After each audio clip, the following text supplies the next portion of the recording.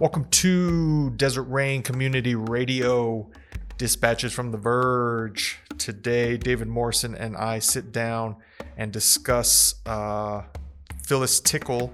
She's an author, a writer, an academic, a pastor, a lecturer, all sorts of things. And we sort of lay out this idea of the emergent church and sort of the idea of these 500-year cycles that the church goes through. The bulk of the conversation was off of 2 lectures David and I listened to, which I will post in the show notes if you want to learn more about her thesis and hypothesis and how she does a really good job. David and I don't get into it, but she does a great job of mixing philosophy and science into theology and this idea of the emergent Christianity. But before we get into that, thank you to Danny West. He does all the editing and sound engineering. Thank you to Jacob Nedia from Monk Drums. That's what you hear in the background. If you want to learn more about Desert Rain Community, theruined.com is a place to go.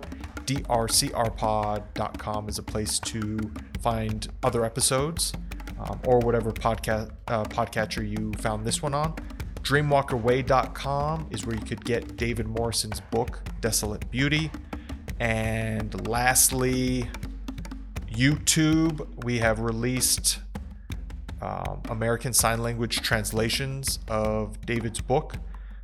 When this is released, the first 3 sections, Alpenglow, Skylight, and Mirage, have been released, and we'll be releasing the next 2 this week and next week. If you enjoy what you're hearing, please tell a friend. Social media and word of mouth really helps us. We appreciate you, and let's get into it.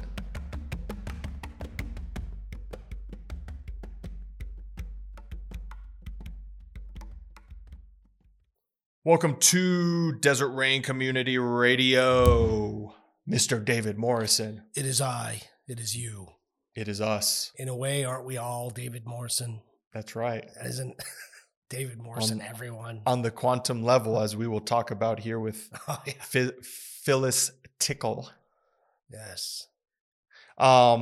So we are, I'll start with this. We're going to be talking about Phyllis Tickle today. She is sort of the next, we've been doing, what would you say, like highlights or spotlights of different people that have influenced us over the years. So you can go back. There's Richard Rohr. What's the musician? Rich Mullins. Appreciation podcast. Yeah, Barbara Brown Taylor, I think, was our last one a few months back. Anyways, we're getting back into it. Today is Phyllis Tickle. She was a pastor, writer, academic, and lecturer. And this next part is taken directly from her website, but I changed it because her website is present tense. And as David Morrison taught me, she's dead. Yeah, she passed away like so this is or something like that. This is directly from her website with the change of tense. Tickle, who served on a number of advisory and corporate boards, was a lay Eucharistic minister and lector in the Episcopal Church. She and her husband were the parents of 7 children, and in retirement, she continued to make her home on the small farm that they shared for almost 40 years in Lucy, Tennessee. And she's definitely a Southerner through and through. Oh, yeah. That came through in her lecture. So I guess the place to start is sort of how you came in contact with her books and her lectures and her teaching, so to speak. And I guess I'll give a caveat. Her stuff is very dense. It's very, very academic and high level stuff. So our goal today is to bring it to the layperson. So anyways, so how did you come across Miss Phyllis Tickle? Her name would come up, I think, in the early 2000s, 90s. She was influential in the vineyard circles. Okay. I think she lived in Ann Arbor. This might be totally wrong. You can tell we prepared. Oh yeah, for this as always. and I think she had a publishing house or something. She started a publishing. I don't remember. But the Ann Arbor Vineyard was connected to that. Nice. So, but it wasn't until really, I think it was, we went up to a conference that Richard Rohr was hosting in Albuquerque in 2007 called Emergence Christianity or something like that. The Emergent Church, something of that. And that was a popular thing in the late 90s, early 2000s. How do we communicate the gospel to a postmodern generation? And that was a trend. And that was the hype train, so to speak, amongst at the evangelicals. They were obsessed with, postmodernism. And it's just get some. I'm like, got to get us. Some as of an English teacher, I'm like, well, the postmodern movement was like Picasso. Well, it sometimes takes the church a while to catch up. The church is usually the last one to the table. Deconstruction in literature. I mean, that was like the 1960s, 50s, and so I don't know. Yeah, I guess religion is always way behind, things like science, That Galileo, he's just a trend. So we went to this conference, and she was one of the keynote speakers. Brian McLaren was also one, and the guy we were just talking about, Rich Mullins? Shane. Oh, Claiborne. Claiborne was there. I think it's Claiborne. Yeah. It is Shane. Yeah. His first name's definitely Shane.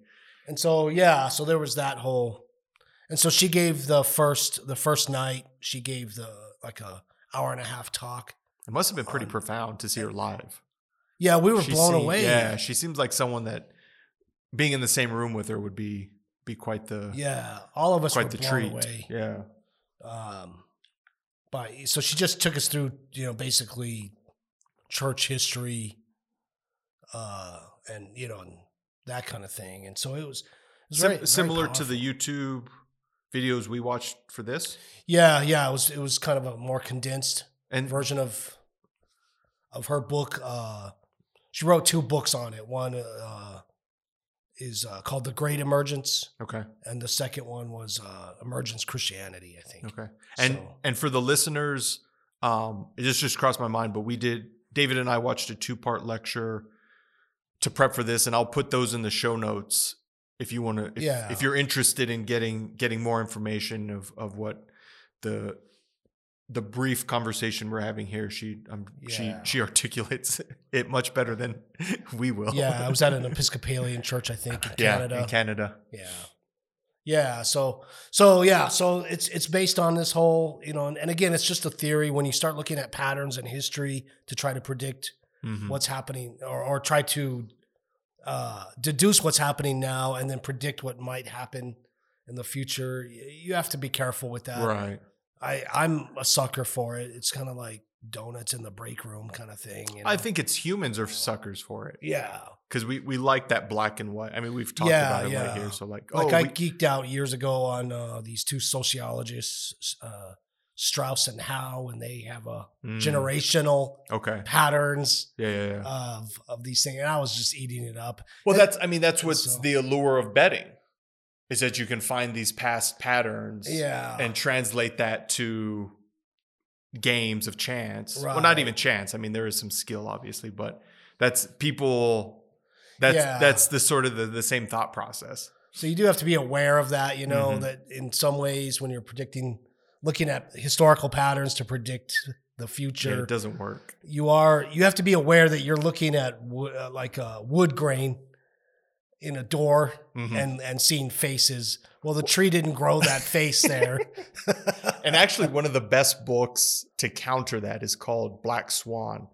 I'll check the guy's name, but his counter thing is that we make up these patterns, and the things that really count or matter are these huge black swan events. So exactly. The Great Depression, 9/11, he goes back even farther. But anyway, so you can look at it from both sides. But this conversation, the invention of Topo Chico. Shout out Topo Chico. Huge, we're still waiting for our sponsorship. Yeah, we're just pre-sponsoring them, or there's pre-sponsoring us rather. Just so you know, Topo Chico, if you do sponsor us, I go through a 12-pack in probably 5 or 6 days. Wow. How you go through, not as much, but you still go. Yeah, it you depends go on through. the season. Summer, usually I drink a little bit more. Yeah. Anyway, so be aware of that, because history doesn't, people in the, they, for example, they call the Victorian era. Well, people in the Victorian era didn't call it the Victorian era, right? And the Irish certainly didn't. They call her the famine queen, the genocide queen, because she is. May she rest in hell. And so, so history doesn't work that way, well, it's 1675. It's time for the Enlightenment. It doesn't. So, well, and that was the interesting thing that she covered was like the Reformation didn't happen right when the things were nailed to the door. So so all of this is just looking at patterns after the fact, but it is helpful. So now I'll go the other way. Yeah, it is helpful to kind of get a grasp of where what time is it in the world, what time is it in your life, where are we at, that kind of thing. And so that's what her whole premise was. It was based on an Episcopalian bishop. I think his name was Dwyer. I think it was Dwyer, yeah. Who basically said every 500 years in the history of Christianity, which is 2,000 years old, every 500 years in Christianity's history, the church, not individual church, the church, Christianity as a whole, goes through what he called a rummage sale. And that's where you drag all the old crap out of boxes, out of attics, the stuff that's been lying around. These are ideas and creeds and scriptures, that kind of thing. And you pull it all out into the parking lot and you get rid of a lot. You rediscover old treasures that you bring back in. And then you just offload a lot of stuff that's just not necessary anymore. So offload and update. Right. Yeah. An update. So Catholicism, wow. From Dogma. The feel good Jesus. The feel good Jesus. And so that's her premise. So then she goes through those 500 years, and then she maintains also in her travels that rabbis will often tell her, it's true in Judaism as well. Every 500 years, there's a renewal, an update, a letting go, a taking up of new things, and then she's also met Islamic clerics who've said the same thing in their shorter history of Islam, which is, I guess they'd be coming up on one now, the Reformation. She was talking about sort of the Arab Spring and comparing it, which brought to you by our own CIA. I was going to say that example doesn't age well. Yeah, that doesn't really, with all the things that are going on there. It was the West that. And before we move on, The Black Swan is by Nassim Taleb, which is a very informative book. Maybe not informative, very interesting. I read it 2 or 3 years ago. It's a good one. But So she went through the history of Christianity at 500 years, and events that, for example, there was a point where there were 3 popes. Oh yeah, so that kind of ended. Story. Yeah, that kind of ended the authority of the papacy in the common mind, and so.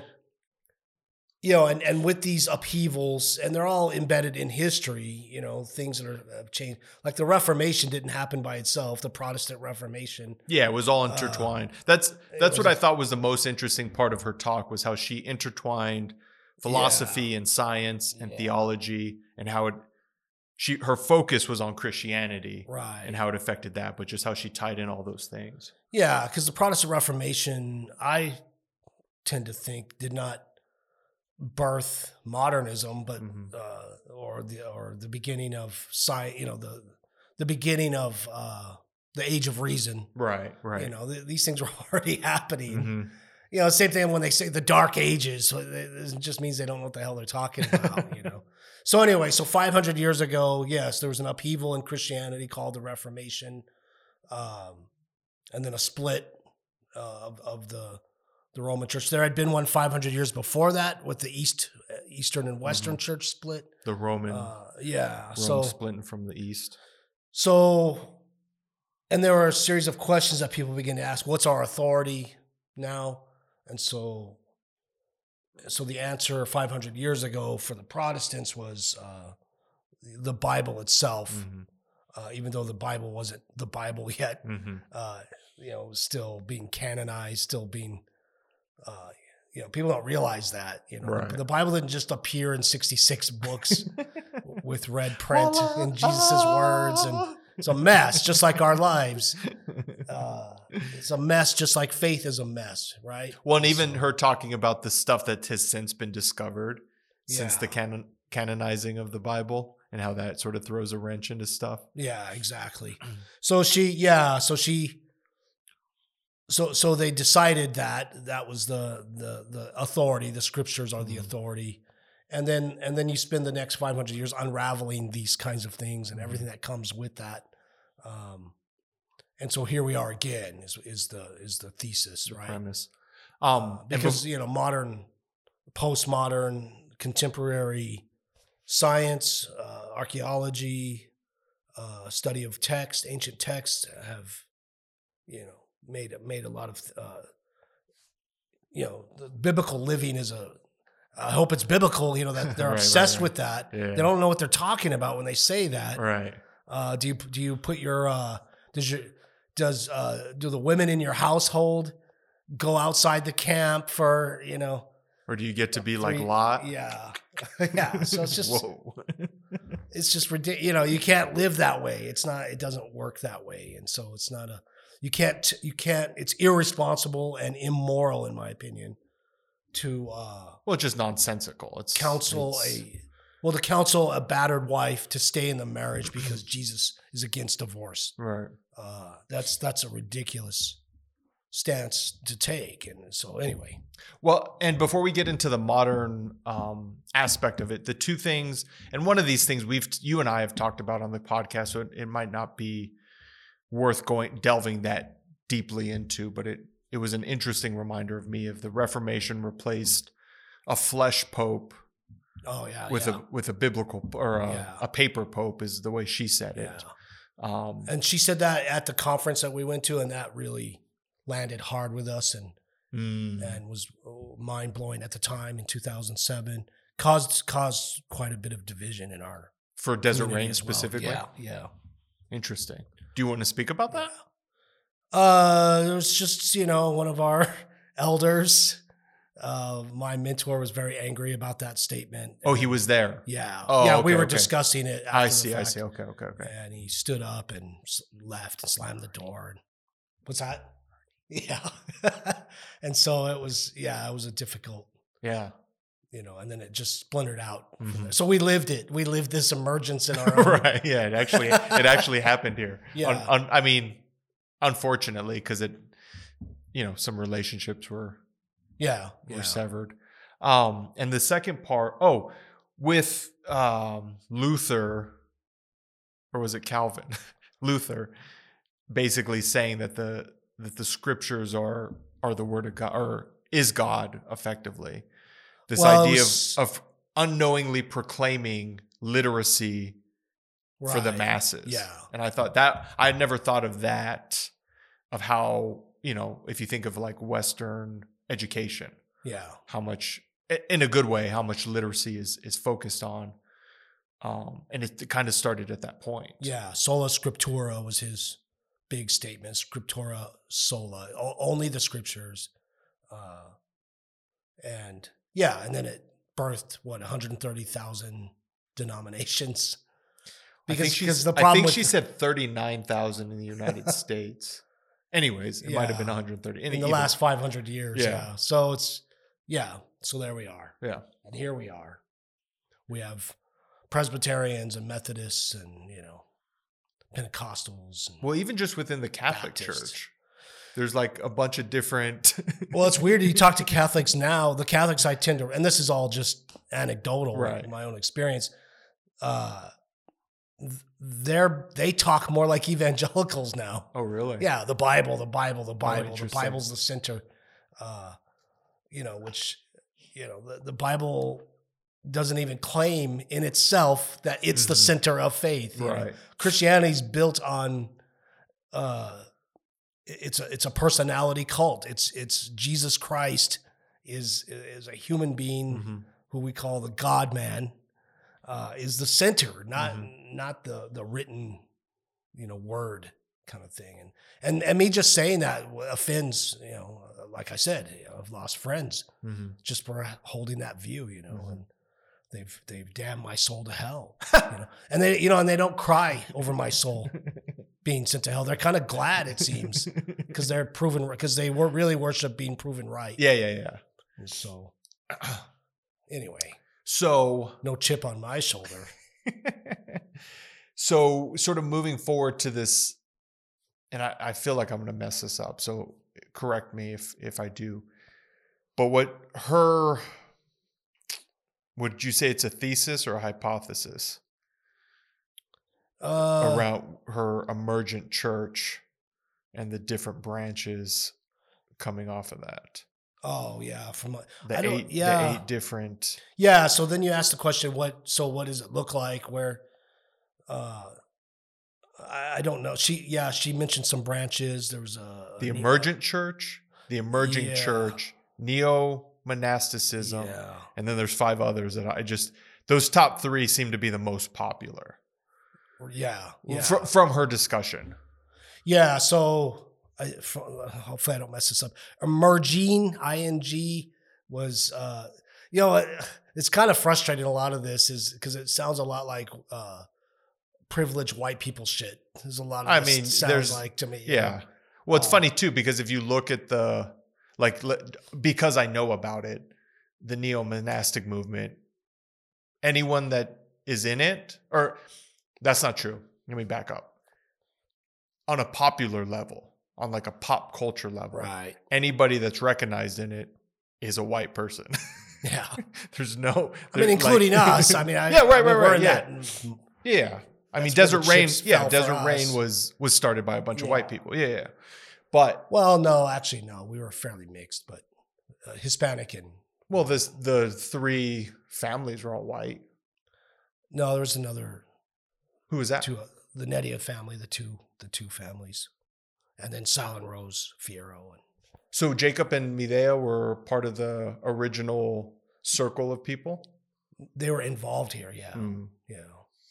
Not living here yet. Their house burned down, and that's how they ended up here. Yeah. Jacob talks about that. But he was working here on his Desert from the beginning. Rain. Okay.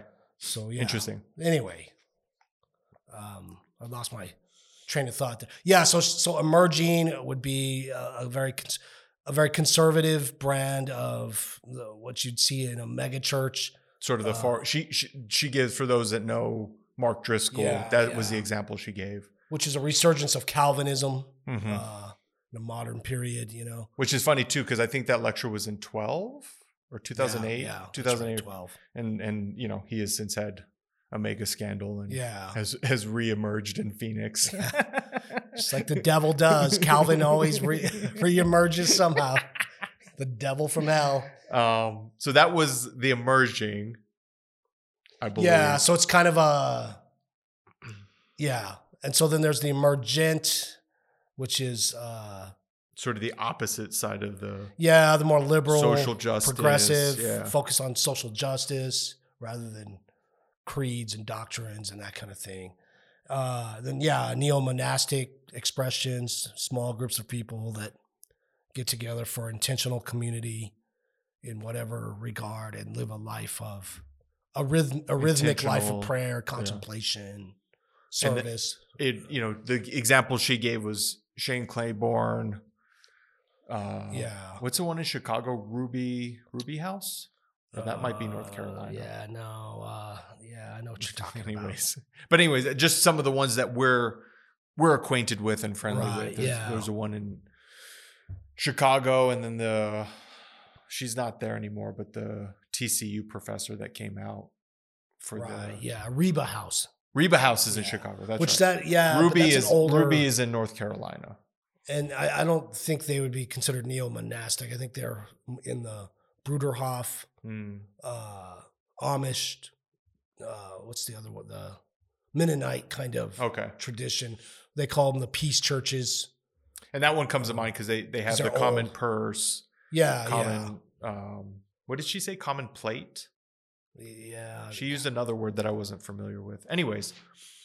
So, and then she gives the hyphenated one was the other one that. So those are people that just stay in their, their church of origin. Mm-hmm. So there'd be a, Catholic Emergence, which I guess Richard Rohr would be kind of in that. The problem is a lot of people in that, including myself, we don't like those titles anyway. We don't like those categories. And so it's hard to get any demographic studies on it. A group of people get together for a meal once a week and maybe pray for each other. They're not going to have a website. Mm-hmm. They're not going to have a nonprofit status kind of thing. And, but they're out there, Mm-hmm. So they exist. So it's interesting because the first conference in 2007, it was several thousand people showed up. At this. The next year, it was less. It was maybe 1,000 is all, maybe. And so they asked him that in the Q&A session, where the hell did everyone go? Why didn't they come back? And I think it was Brian McLaren said they don't need to. They're just doing their thing. They're not trying to build a movement. They're just trying to work out their faith in smaller ways. Yeah. And So that's kind of what we're talking about here, is that people that are anti-institutional or the institution failed them in a grievous way, or just became irrelevant to them, but their circle of friends and then a shared spirituality of sorts, a shared faith, shared Christianity, or it could go through any religion, is more important to them, is their life. And, and they're not going to, identify with that so heavily. Yeah, they're not going to go through the process of making a nonprofit, like you're saying. Yeah, I'm an emergent Catholic. Making it a rigid sort of. A lot of times, I'm not going to say every time because that's not true for sure, but a decent percentage of the time, they're looking to step away from that rigidity. Yeah, that the dogmas of the established churches, and that's across the board. Yeah.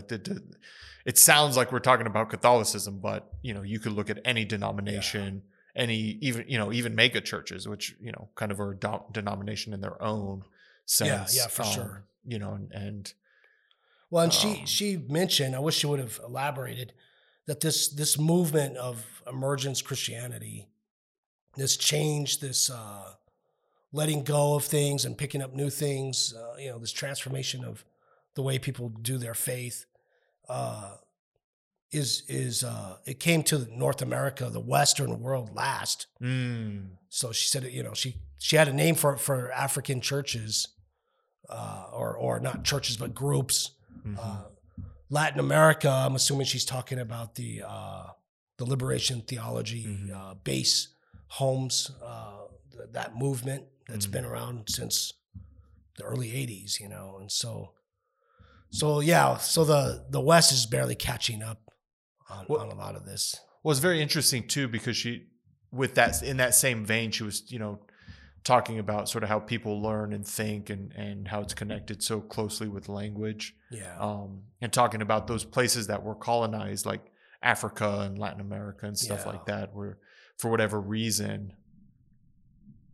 that this emergence has started there and has migrated. Yeah. And like she said, landing here last, because she was very specific on saying this is not a first world country thing. This is much bigger than that. Yeah, it really isn't just a bunch of white progressive liberals who got together and said, let's make a kinder, gentler Christianity. That's not what. I mean, that might be happening somewhat within it, but that's not the movement itself. Well, and that's what I thought was so interesting when she broke down sort of the 8 branches or whatever it was, that the 4 we just mentioned, because under that umbrella of the Emergence Church, Emergence Christianity, are these 8 branches, and they're so different. Yeah. Right. Yeah, like you have the far right sort of Calvin stuff. Yep. You have the far left progressive stuff, and everything in between. And how, for me, what was so enlightening about that was that, and she says it at the beginning, I'm not here to convince you of anything. I'm just here to talk, like to give knowledge. Yeah. And for me, like how important all 8 of those branches are, because you need conflicting points of view so that as she said at one point, the more correct thing sort of bubbles to the surface, right? Like, and the other stuff can sort of, maybe it's in the zeitgeist, you know what I mean? Yeah. But over time, people are going to be like, oh yeah, that's not for me. Yeah. I think demographically, if you look at the state of religion in America, in the United States, and Canada, probably the upper North America, it's I guess the fastest growing group are they call them the nuns, not nuns as in N-U-N-S, but nuns as in we have no religion. Religion. We don't do none of that shit. and what they call the duns. Okay. These are people that might have grown up in church, maybe even raised their kids, but they're just done. They're done with that shit. And so, but these people they're not, just because they're not going to these visible institutional churches doesn't mean that they've abandoned faith or have no spirituality. Right. And so I think that's where you can make the case where this emergent Christianity is being expressed. And again, it's off the map, it's off the radar, because it's still in flux. It's a movement. It's moving. So yeah. Well, and I think one of the interesting things too, that she was talking about is, because I've been guilty of this for sure. That's why it caught my attention. But she was saying during these shifts, so like, so you and I have talked about, and I know I have harped on it. I don't believe you have as much. Maybe you have, and I'm just misremembering. But like, the church is losing people, and it's going to die off. And one of the points she made is like, actually, the established churches are going to be fine. Yeah, they'll still trust funds that'll last till Jesus comes back. And so it was an interesting insight, sort of from her, talking about the shift and talking about that. No, actually, it's not dying; it's just shifting in the way. And these big established churches, they'll be fine in the long run because they always have been. Yeah, exactly. And it's just the way, assuming these cycles are correct, that's just the way it's going to continue to play out, right? Yeah, with the East-West schism of, what was it, 1016? I don't remember the date. In the year 1000. In the year 1000. Syriac Christianity, the Eastern Orthodox, all those the Coptic Church in Ethiopia. Yeah. None of them went away. Yeah, they're still there. And then at the Reformation, 500 years ago, the Roman Catholic Church didn't go away, and so, yeah. So that's, and in Judaism, the same thing. You have these different houses and schools of thought and expressions, and when one starts anew, the old doesn't disappear, I mean, it's a little bit different with Judaism because they have a geographical temple that was once the center of their entire faith and expression. And so there's a very unusual thing playing out there. So anyway. But I mean, even with that being the case, there are still so many, different thought. Right. Yeah. And expressions of it. Yeah, exactly. So it does fall under, it is different, and it's, there's parts of it that are similar to Christianity. in those ways. And there are churches that are reshuffling, I've seen examples. There was looked like a mega church. I think it was in the Denver area. I could be wrong. And it was, a contemporary kind of church. And during the pandemic, they sold they stopped meeting. They decided to not meet in person at all anymore. Interesting. And they used their building for, for food distribution and for the actual work of the church. And their services and their other stuff is all exclusively online. There's other churches, Methodist churches, these large, they used to be large denominational or mainline Protestant churches. They're having to rethink what they do. So I read an article about one, I forgot where it was, but I think he was a Baptist in his case, and I think they transformed their property. Instead of a meeting place, it's a community garden. Okay, but a large one, like where they feed actual food producing garden to feed the community. And that's the focus. That's the entire focus. They have a little circle. The ones when they invite people to come work on the farm, and that's the spirituality. And they might have a very quick Bible study or prayer. I saw there was a photo of him he was smoking a pipe, and there was a couple people, and I think they were just going to pray before they started doing the work, So there's all kinds of, things like that going on. Well, and even like a similar, we've talked about them tons, Pendle Hill. It's a retreat center. It's a Quaker meeting. I think they call them meeting houses. It's they have a bookstore. I think they have a publishing house there as well. So it's a similar, and they're kind of the original Emergent. Quakers go way back, right? 1600s, and so they have a long. But she does use that example, and she uses the Pentecostals as an example of early streams of this emergent Christianity. I think Dietrich Bonhoeffer, the guy who tried to kill Hitler, he did. It's an incredible story. I think it's been embellished over the years, but it's funny because I'm super skeptical about things, and so when I first learned about that, I was like, oh, that's BS, and then read up on it. So it's funny that you're like, he probably talked to a guy that knew a woman that planted the bomb in Hitler's staff room there, and they shook hands later on down the line. Yeah, so he was the mastermind behind. I mean, he was definitely the German resistance for sure. Oh, for sure, and right, he was right, vocal, yeah. And he was definitely took to task the German theologians that were goose stepping,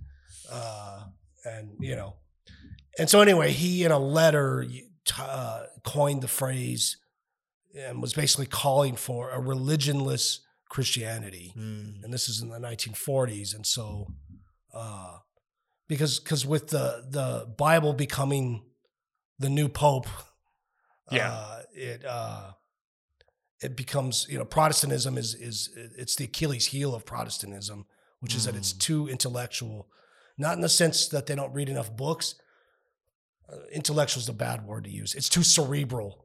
Because faith is not a cerebral exercise. So, for example, I was at the Living School for a cohort session thing. We're all just hanging out afterwards, and I was sitting with a Protestant pastor. He was a little bit older than me, and our small group was talking about their experience with loved ones who had Alzheimer's and dementia. And how they responded to music from their period, and spiritual experiences that they were also having. And this Protestant, very cerebral pastor was shocked that they could have a spiritual experience because they couldn't intellectually cognitively understand what was happening. He was legitimately blown away by this. This was like a massive being earnest revelation. Yeah, and I was shocked at that. Everybody else was there was a Buddhist woman that looked at him like. This one woman was a Buddhist, and she was like, "What are you talking about with you?" And people are looking for that to experience your faith, the faith is not a set of bullet items of it's not rules you follow. Cognitively agreeing with these things. That's not what it is. It's a living faith. Well, the problem is too when people do decide it is that, because there are people that have decided that that's the case. All they're doing is they've already made up their mind. It goes back to the Jonathan Haidt stuff, right? They've already made up their mind on what they want to believe and do. Yeah. And then they just like find stuff in the Bible that says, oh yeah, okay, yeah, I can retrofit do that. it. Yeah. and they're not even aware they're doing it. No. Because most people do that. Yeah. Because I've been accused of cherry picking the Bible, and I've told them, of course. The only difference between me and you is I'm honest about cherry picking it. Oh, cherry picking. Yeah, cherry picking. Right. Because I don't believe that all scripture are every verse in the 66 books of the Bible are equal to each other in truth. For example, God so loved the world that he gave his only son.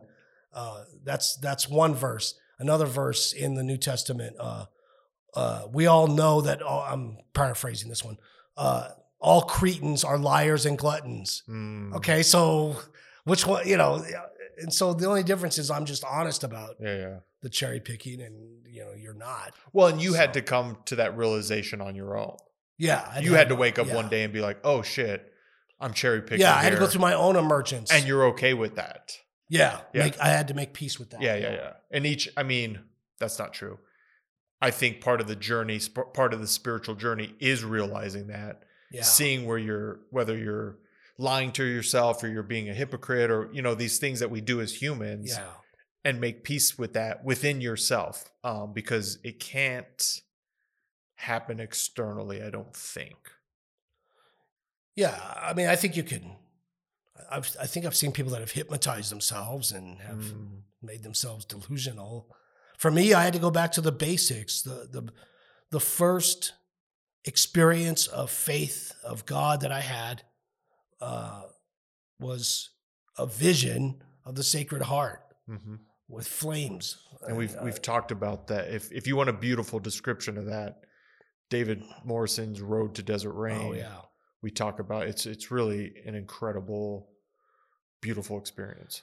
And so that put me on a journey to study the scriptures, to seek out that heart and that experience. So it wasn't the other way around. And so I'm not, I'm not slamming the Bible. I'm not saying it's not critical. I'm very committed to it. It's like the saying, do you take the Bible literally? And I'm like, no, I take it too seriously to take it literally. But some things you do, and you have to, what the Bible says, divide the word of truth. You have to look at context. I've had conversations with fellow pastors that have said, they're very proud that I don't read commentaries. I get it. And so all you're doing is your own echo chamber, pal. Right. That's all you've done. Yeah. Congratulations. Good job. And so, and it's amazing that Jesus is a white, male conservative, Republican with two M16s in his arms. So, yeah. Well, and and just, getting to know you more and more over in the recent history, but, how seriously you take the Bible in the sense of using the liturgical calendar, using the Gospels to inform, when the Sunday service and Wednesday night things, and bringing in other, whether it's artwork, music, other cultural things that exist, to make a beautiful mosaic of how Scripture relates to the quote unquote real world. Yeah, it could be a very powerful. It also reminds me of there was a Pentecostal pastor that visited here, and he was, and so we hung out with him for a couple hours, and at the end he wanted to pray for me, and so he started praying for me in a Pentecostal kind of way.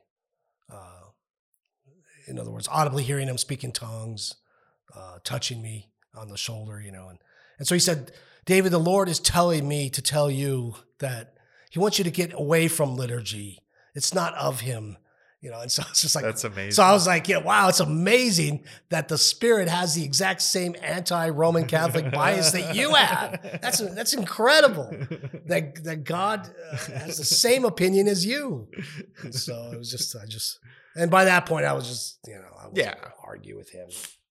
There's no need. Yeah. There's no need at that point. So stop doing Lectio Divina on a gospel reading is what he was telling me to do. Mm-hmm. So and read something Don't else. Read it multiple times and sit in silence. Yeah. So read it cover to cover instead. That's more. And no silence. Stay being loud and singing. Oh, yeah, they're terrified of silence. So we got about 15 minutes left.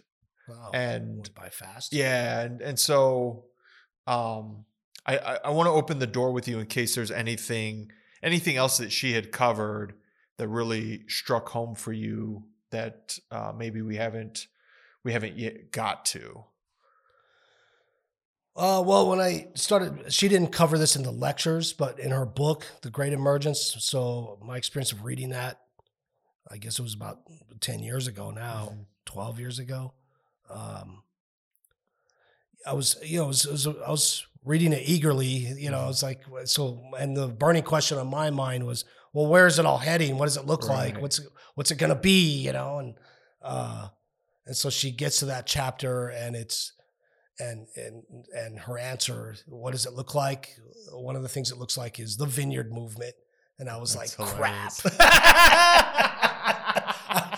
A crummy back to me, what we're doing. I threw it in the pond. Yeah. I think I read it on a Kindle, so I couldn't throw it in the pond either. Right. You just deleted it. Get off my Kindle. So I was just like, damn it. Because I thought I was going to try something new and exciting and novel. And it's back to the same old. It's funny how God does that to us, right? I know I've shared this before, but when I first met you, and I was also meeting with this Orthodox priest at the same time, almost simultaneously, like I want to say it was within the same month. I'm sure it wasn't because we remake memories, right? Yeah. But very close together, both of you guys.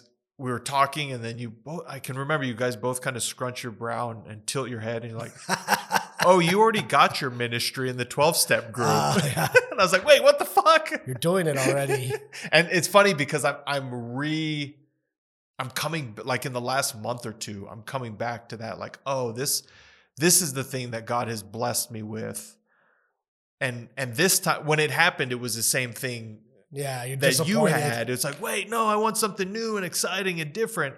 And this time it's like sort of leaning into that, like, oh, like all this other shit is nice and helpful and informative to myself. Yeah. But the real ministry is any 12-step opportunity that I have, and sort of, I don't want to say re-remembering that because I've always kept that close. Well, especially since you and Father Gabriel told me those things, I've been less apt to run from it. But it was just sort of that reminder of like, oh, okay, and even you a few months or maybe 2 months ago,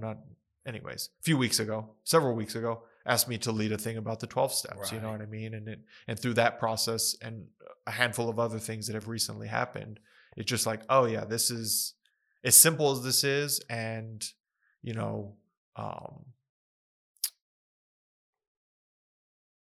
I've just been gifted that thing, and everyone. It seems as though everyone has that thing. You know what I mean? So that it's funny that you had it. Yeah, I was. It's like I felt surprise. I felt like little Ralphie in Christmas Story when he's in the bathroom and he's got the little Annie Oakley decoder ring, and it's a crummy commercial at the end, and you're just like, a crummy commercial, son of a. And that's kind of how I felt, and then it led me to appreciate my upbringing, I guess. And her point was that the vineyard, John Wimber at its founding, emphasized that our connectedness as a movement, as churches, is based on it's not a bounded set of values and rules. In other words, so there's no gatekeeping, theoretically. Of course. In other words, it's not, the vineyard stands for A, B, and C. And if you don't, well, that if was you're not definitely aligned true. with A, B, and C enough, then you're out. That was definitely true at the beginning of the vineyard. No, as far as the lack of gatekeeping. Oh yeah. It's since shifted. Absolutely. It's since shifted. Yeah, it goes in and out, I think. But for sure, when Wimber was running stuff, that was not the case. And so he called it a center set of values, which is we agree loosely on these core things, and then from out, and so it's that kind of a thing. I think Tickle talks about it. A lot of churches, so a bounded set would be, you come to us. First, you have to come to us. You have to ask permission to join. Yeah, and then you believe. You have to believe what we believe. Usually it's accept Jesus Christ as your personal Lord and Savior. Memorize the creed. And then, in the liturgical churches, it's more go through the rites for the sacraments. In the evangelical world, it's become born again. Okay. And if you're Pentecostal or charismatic, then it's also get baptized in the Spirit. So have these experiences. So believe is the first thing. The second thing would be to behave like us and the way that we tell you. And the third will be then you can belong. So whereas a center set would be, no, you belong automatically. Yeah. You belong. Just being here. And in that belonging that we've committed to, the belief and the behavior will work its way out the way that it should. Well, so that's kind of. And I think the thing too about the vineyard, from my perspective, so I don't know anything about the vineyard, right? Like, besides just what I've picked up from you, and even that I would say is very minimal. We don't have long, windy talks about the vineyard. Yeah, on the neither beach. do I. I'm not in the greatest standing. But for me, as an individual, the beautiful thing about the vineyard is that Desert Rain was born out of the vineyard. Yeah. Like if the vineyard never existed, you and I would not be sitting here having these conversations. And for me, how that it's informed me as a Christian and my walk with Jesus Cristo. I'm very grateful for that, right? Yeah. Like I'm very great. And the other thing too, sort of with that is like the podcast we did about John Wimber. Yeah. And learning a little bit more about him and just what a fascinating human being he was, right? And sort of learning about him and sort of stepping in that same place of gratitude and just being like, this is incredible. And without this guy, we're not hanging out here in Chaparral, New Mexico in the same context, right? And even before him, there's what's called the Jesus People movement, which is in the pop culture right now because of a movie. I think I'm not promoting it. I haven't seen this movie, but it's called Jesus Revolution. Oh, I haven't even heard about it. And there is a name in that movie that his name was Lonnie Frisbee, and he was the real deal of a hippie, like an actual hippie. Lived, I think, in a commune on the beach and that kind of thing. And he showed up at John Wimber's church that was meeting in a high school gym. Interesting. And he's the guy that said, "Come, Holy Spirit," and crazy shit went down as a result. Just hundreds of people just literally fell down immediately. He said the microphone fell over and landed in front of some guy's mouth on the floor, and he's yelling in tongues, and so it's being amplified. And Wimber's like, "Oh my God, this guy destroyed." So this guy Lonnie Frisbee, he's a legendary dude. They fired him eventually because he was active in the gay bar scene at night. So he's a preacher by day, early evening, and then would hang out at the gay bars. And so they fired him, and he did die of AIDS. I saw him one time at the first Vineyard conference I went to in 1987. Cool. They had him there. They were on. It looked like he was in a place of honor, and people were saying, "That's Lonnie Frisbee," And So that was, but then they kind of edited him out in the books, John Wimber's books. Oh, really? Instead of saying his name, they just said the young man. This guy. This guy. Yeah, they did. The stranger. And so this movie is about that and Calvary Chapel. What that kind of, I think Kelsey Grammer plays Chuck Smith. And so so anyway, this Jesus People movement is also could be considered part of the Great Emergence. It's just a bunch of burned out, stoned out, huge generation, this boomer generation, Woodstock, the whole 60s becomes disenfranchised stuff. With that. Yeah, disenfranchised with society itself and the values. And then they all became Jesus freaks. Not all of them, but millions of them. And then they, including the pastor that trained me, Dale Walker, was right out of that Jesus People movement. Late 60s, throughout the 70s, and all the way into the early 80s. And then it became more sophisticated with Vineyard and Calvary Chapel and other branches. So anyway. Being able to franchise it, so to speak. Yeah. And Vineyard became, a centered set, group of values, and Calvary Chapel chose the bounded set.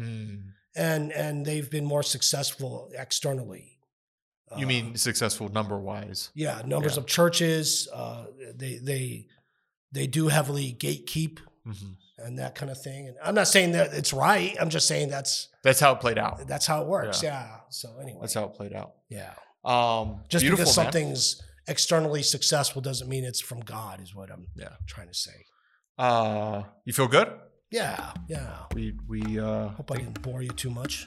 We landed the plane. Thanks. I do want to say thanks to Phyllis Tickle, even though she won't hear this, but just being able to learn a little bit more about her. Or does she? And actually, she did say something during the lecture about nothing ever dies. Yeah. When she was talking about Einstein. So yeah. She might be in this room with us right now. I would say she is. Thank you to Danny West, who is still alive. Jacob Nedia, that's what you hear in the background with Monk drums. And that's a wrap. Thank you very much.